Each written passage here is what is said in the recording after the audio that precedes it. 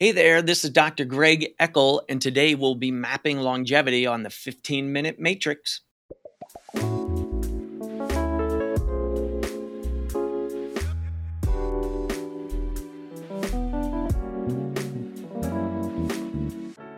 Welcome to the 15-Minute Matrix. I'm Andrea Nakayama, functional medicine nutritionist and your host.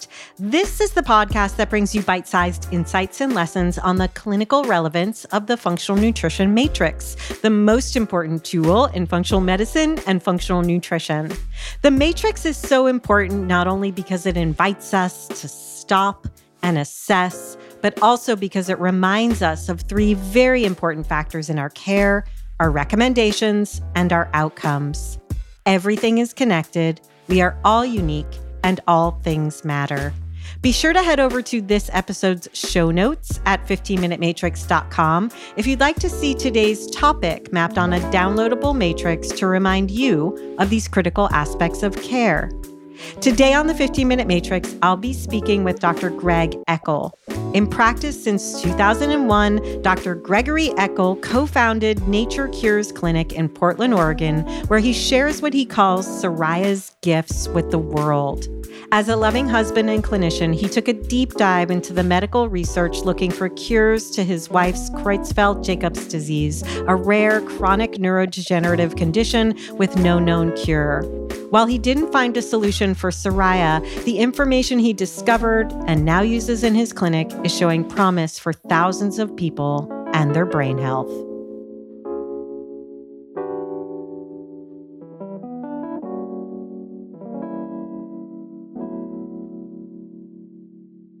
Dr. Eckel, welcome to the 15-Minute Matrix.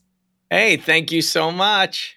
So you and I share an aligned story of how loss led us to pursue changes in healthcare. And I know we can talk about that at length, and I'm hopeful that your story will weave its way into our conversation today. But I'm wondering if you can start us off by talking about how you define longevity and how your personal experiences may have actually changed that for you. So I have grown through life experiences and with the loss of a wife to really appreciate the preciousness of life. And that process of losing a loved one is tragic. There's grief and sadness and sorrow, loss, all of those things. And for me, that process ripped me open as a human in such a profound, beautiful way, in that it gave me that deep appreciation of the preciousness of life. And in a weird way, it reinstated my faith in the oneness of all, or in unity consciousness, and really bringing that into and informing my day-to-day with people, of kind of going, right to the matter, to the heart of the matter, because we don't know how long we have on the planet. And it is an amazing space, like really grateful for a fully functioning, pain-free body, sharp tact, wit, mind, and lovely community. And then you put that on top of a beautiful planet with nature and all of the wonders of taste and touch and sound and music and joy, all of those. It's like, wow, that really has come full throttle to me as a result of a profound loss. And in putting that into a longevity discussion, why not? Why wouldn't we want to live for as long as we can in this very special space we find ourselves in? I've said, I want to live to be 150 years old. And even providers and practitioners look at you like, are you out of your mind? Have you seen the aged population out there? Not going into what aging is today, but we are living at an amazing time with some really incredible breakthroughs that I want to share with the listeners today.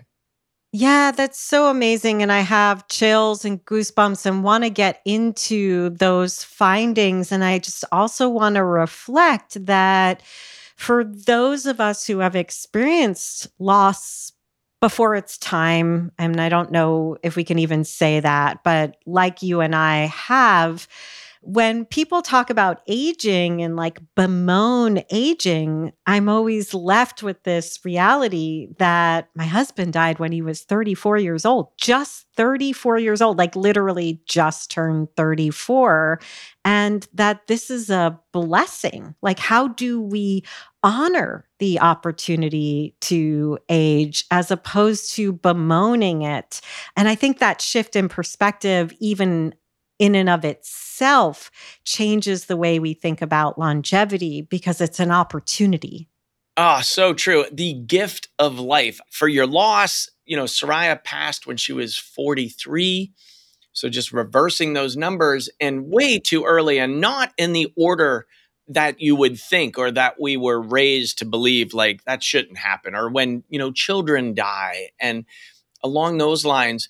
And at the same time, when you think of the odds of even being born, it's like 1 in 500 million. Like, you won the frickin' lottery, and it is such a gift. And so I think one of the components of, early loss or unexpected loss or loss in the order that it's not supposed to happen. I mean, it on a cellular level. I mean, it in your heart that they never come back, like that physical form or the ability to look in their eyes, to touch them, to smell them, to hug them. That's gone forever. And, that concept of forever or infinity, et cetera, they weren't messing around with that concept. So, there is that profound loss, and that still exists. So, I think a lot of times, I know a lot of times we do not do grief or loss well in our cultures. So being able to have those emotions, experience the depth of the tragedy, really, and that profound absence of the being. Rudolf Steiner at the turn of the century was lecturing publicly around talking to, and he would always put quotations around the so-called dead. And it is this component of, really profoundly getting into quantum discussions around, energy is not created nor destroyed. It just changes shape or form. And so leaving this mattered physical body into more of a waveform. I get messages all of the time from Soraya, whether it be, blue herons, and, maybe I'm making all of that up, but I will tell you the magic and the mystery really is alive if you tune into it or you choose to. You don't have to, but I choose to because it's just much more fun, actually, and bringing more of that mystery into life and that connection to other maybe multi-dimensions, et cetera, is one way that I have made it through whole and open-hearted and with sharing of more love with people as a result, because I'm just choosing to put those lenses on. And in a longevity discussion, I think that one is really important, because in the Western discussion of longevity, it's just like length of age. And, it's kind of like accumulation of wealth or accumulation of times around the sun. That's not what we're talking about with longevity. It's really about the richness of what is the legacy you're leaving, and how are you bringing more joy or love or bliss into this physical form and into this reality with all of us, because it is such a gift. And so it does help make these changes of health changes or, lifestyle components of watching where your dollars are, what are you energetically feeding in this plane of reality. That's the fun game for me, to see how can we, effectively make change for more love in this form. So much you said in there, and I'm taking notes and wrote down the word legacy. And I'm wondering, when you're talking about longevity, are you speaking to our time on the planet in a physical form, or are you also speaking into the legacy we leave behind with the time that we're in a physical form on this planet, like Soraya and Isamu, living through us, living through our children, living through all the lives we touched? How are you defining longevity in that way? I do think it is on that legacy of, what is the ripple? We've got all of these mantras or chants or components that have been passed forward and have really, surpassed the test of time. And that is such an amazing feat. I practiced Chinese medicine, and 3,000 to 5,000 years ago, this system was invented and we still practice it today. That is longevity. So when we practice the kind of the emperor's medicine is what I call it, of, we have the best physicians of the day and pulling together the best herbal prescriptions and acupuncture points and mindsets and qigong and environmental practices. For that to be transmitted for as long as it has been, that is the type of longevity that I do speak to. And I think to couple that into, what the day-to-day longevity talk is, like I want to live to be 150 years old, where there is a lot of wisdom that our elders can share with us. And the longer somebody is around, it means the more they've seen on the planet, where they've seen more patterns, they've seen more changes of the season, they've seen the history, they made the history. I mean, we created an award out of our center in Park City, Utah, the Centenarian Gene, and it was for Gene England. He's 103 years old, and we had him up to the center, Be Vital. And he came in, he shared a story from 76 years ago of him in World War II. He received an award, and he's of the TR England Trucking, the huge trucking company in the United States. And he's 103. He got married at 101 years old to his lovely wife, and they are the cutest couple, and they are still full of life. And he shared this story. It was like, wow, he went to war in World War II. He went to Okinawa. He saw many, many of his friends and comrades die in war. His message was, war is horrible. People gave their lives for the United States in profound ways. I mean, I think I'll get the numbers wrong, but there were like 167 people in his troop, and like 34 of them made it back. So I can't even imagine that type of loss. And here's this guy 76 years later, just full of life, the sparkle in his eye, a strong hand grip. And he just got married 2 years ago. So like that is amazing. Like that is a legacy. Like he created so much employment for so many families in the United States. And he just shared some just amazing stories with us. And that's what I'm talking about with longevity, of supporting, recognizing, valuing, celebrating, and looking at how can we get more people into that state. It's really fascinating to think about how when we shift our perspective, reframe, as I like to say, from the pain and the suffering to the long-term legacy, how that actually might shift the risk reward, the decisions that we're in our everyday, because we're thinking about a longer tail than what's right in front of us, which is not how our culture is set up. And I want to get into the research and what you're finding. But when we talk about longevity, we tend to be thinking about living longer, but not the legacy we're leaving behind.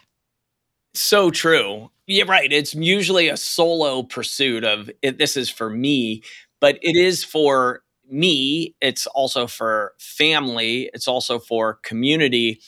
And I basically couch it in, and really how my practice has evolved is really how do we get as many people as we can into heart and brain coherence, creating from their heart space to really accelerate bringing heaven on earth much quicker than we ever dreamed possible, because it's madness out there right now. So just, that's the motivation for this provider here with when I'm talking about this component. So where do we go from here? I have the underlying foundation of how we're talking about longevity. Tell me how this manifests for you in clinic and with your patients. Sure. So the first tenet of longevity is don't die. And so that's important. The longer we're around here, in the next 10 years, there's going to be some phenomenal breakthroughs. So we do some screening, right? We look at the top killers of the day, and we look at Cardiovascular disease, still the number one killer. Well, I love the VO2 max as the best predictor for longevity. You can pick up microscopic changes in the cardiovascular system 10 to 15 years before it ever becomes an issue for someone. We also look at, of course, blood work, blood panels. I know a lot of folks love the Boston Heart Panel, looking at, particle sizes for lipids and really getting a full array on those blood chemistries.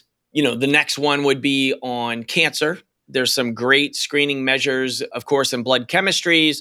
We have the GRAIL test that's out now that is not perfect, but it's better than what we've had as far as, screening for 65 different cancers. There's thermography. A lot of people are doing full body MRIs and CT scans now for screening measures. I think that's a little bit late in the game to do the imaging, but I like the blood panels. There's a very interesting test coming out of India, TZAR Labs, TZAR, where their data is showing they're able to pick up cancer 6 months before it becomes cancer in the body. And I think will become the standard of care as far as an annual screening for cancer. I think they're shooting for about $130 a year. Now, it's not available in the US yet, but I'm keeping my ear to the ground on that one because that's really exciting. I met their founders this last year, and they have some really compelling data. And then on the third front is on neurodegeneration, which is another up-and-comer with Alzheimer's dementia, right? It doesn't help. My Nana, Ethel Bloom, had dementia for 10 years. And, I'm from Western Pennsylvania, Andrea, and my mother was a dairy farmer. She grew up on the farm, and she would tell me, now, Greg, if I ever get like Nana, just take me out back and brick me. And I'm like, whoa, that is some farm country talk there, Mom. Thank you. But to her point, I think a lot of us do. We see our loved ones with dementia and their lives are gone, effectively gone, without the brain and without the mind. So we do P300 screening. We use a WAVI here in Portland at Nature Cures. And I have a full EEG brain frequency down in my Park City center called Be Vital. But you can pick up the evoked action potentials. Any slowing of the electrical activity of the brain is the first sign of decline neurodegeneratively as far as on a mild cognitive impairment, dementia, Alzheimer's front. So those, the screening measures, we also do functional analysis on levels of toxicity, right? That's one of the nutritional matrices on environmental inputs. Levels of toxicity obviously are driving inflammation and degeneration in our bodies. I screen for brain health and brain regeneration. I think heavy metals are very important. I've seen those to be showstoppers for folks. Stool analysis, so looking at the microbiome, the gut is the second brain, and then hormone panels using cortisol, estrogen, progesterone, testosterone. So really seeing through the matrix. Yes. Here. Yes. Totally. Yeah. Yeah. So that's number one, right? Don't die. And we are taking a very comprehensive, holistic, functional perspective. What's next? Then I also do a bioenergetic scan. I do a voice scan. So I'm really tuning into, the future of medicine is in frequency, light, sound. I've been really asking myself since going through Creutzfeldt-Jakob disease with Soraya on misfolded proteins, like how do proteins misfold? And I do believe it's unresolved traumas, levels of trauma in this lifetime. There's ancestral traumas. So looking at genetic testing, I put a big asterisk next to that, but I think it can play a role here. And then levels of toxicity. So those are, proteins misfold for protection, and then they start signaling other proteins when they're out of balance. So we do the testing, we do some bioenergetic scanning, and then we develop programs specifically for, what we find there. So if it's in detoxification, we'll do detoxification. I think everyone really does need to do detox on an annual, biannual, triannual basis just because of what we're exposed to out in the world. Our bodies are very resilient, but given those, changing of the filter, so to speak, it really does extend our life, quality of life, and the functioning of our system. It is so ornately designed. It's really, just mind-boggling, really. I mean, I just joke with folks on, I'll do Ragland's test of just blood pressure sitting to standing. I say, it's really miraculous we can even get up out of the chair without falling down because of everything that goes on to make that happen. And we just take it for granted, like willy-nilly, like until it doesn't happen anymore, right? So how do you hold, and there's so many things I'd love to come back and talk to you about, how do you hold the conversation of all the testing and the looking outside for information while tapping into that internal drive and thinking about what it is we're here for and what we want to leave behind? I think it is really getting still and quiet. It's like that old Cat Stevens song of "The Answer Lies Within." And we all have kind of been brought up to look for those answers outside of ourselves. And really that reflection back in to realize you are uniquely you and you made it to this plane of existence, which is freaking priceless and quite miraculous. And to understand you're uniquely you and you're here and bringing forth your gifts, whatever those are. But what are those? Those are the things that light up your heart when you think like, oh, what about this? And if it brings you joy and lights you up and feeds you on that level, then by all means, please bring them forth and bring those gifts forth because that's what you're here for. When you start asking people, well, why did you incarnate? Like, why did you come here? And they just look at you with this like blank look, like, what are you talking about? I gotta go to work today. Like, what are you talking about?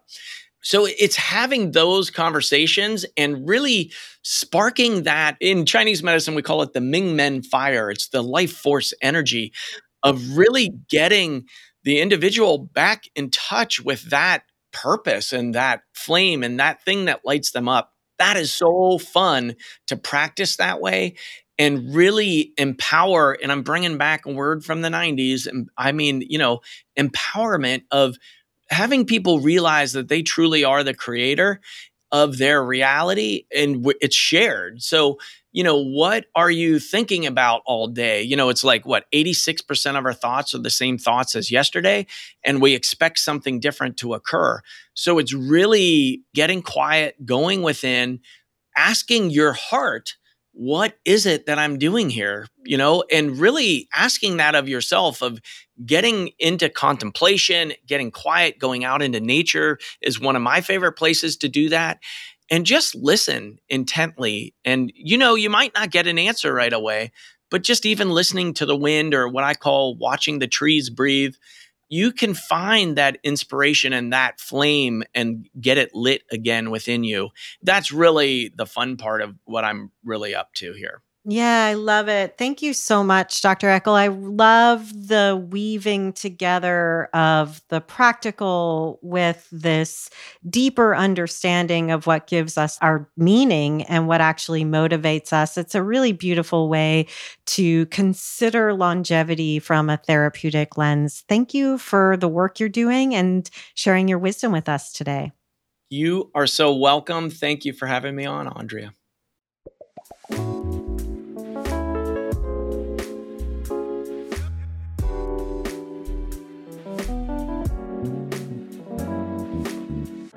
The 15-Minute Matrix is hosted and produced by me, Andrea Nakayama, and the Functional Nutrition Alliance. The podcast is edited and mixed by Brian Paik of Pacific Audio, and special thanks go out to Alia Hale, Pamela Geismar, Sandra Brower, Evan Hollingsworth, Heidi Kaufman-Lakowitz, and Rowan Bradley for their support making the 15-Minute Matrix possible. You can find episodes on all kinds of topics with more incredible guests at our podcast website, 15minutematrix.com, or wherever you listen to podcasts. If you'd like to see the completed functional nutrition matrix that accompanies today's or any episode, be sure to head over to the podcast website. Again, that's 15minutematrix.com. We love when you share our episodes with your friends and colleagues, leave a review, and rate the show. That helps us to grow our collective message that functional nutrition is the future of healthcare. Also, be sure to follow us on Instagram at Functional Nutrition Alliance, and you can follow me at Andrea Nakayama. And if you or someone you know is interested in becoming a functional nutrition counselor, head over to fxnutrition.com to learn more about our Full Body Systems program. Full Body Systems is our 10-month immersion course where you'll learn the systems-based approach to addressing the root causes of your clients' issues through client education, diet, and lifestyle modification. Again, you can always learn more at fxnutrition.com.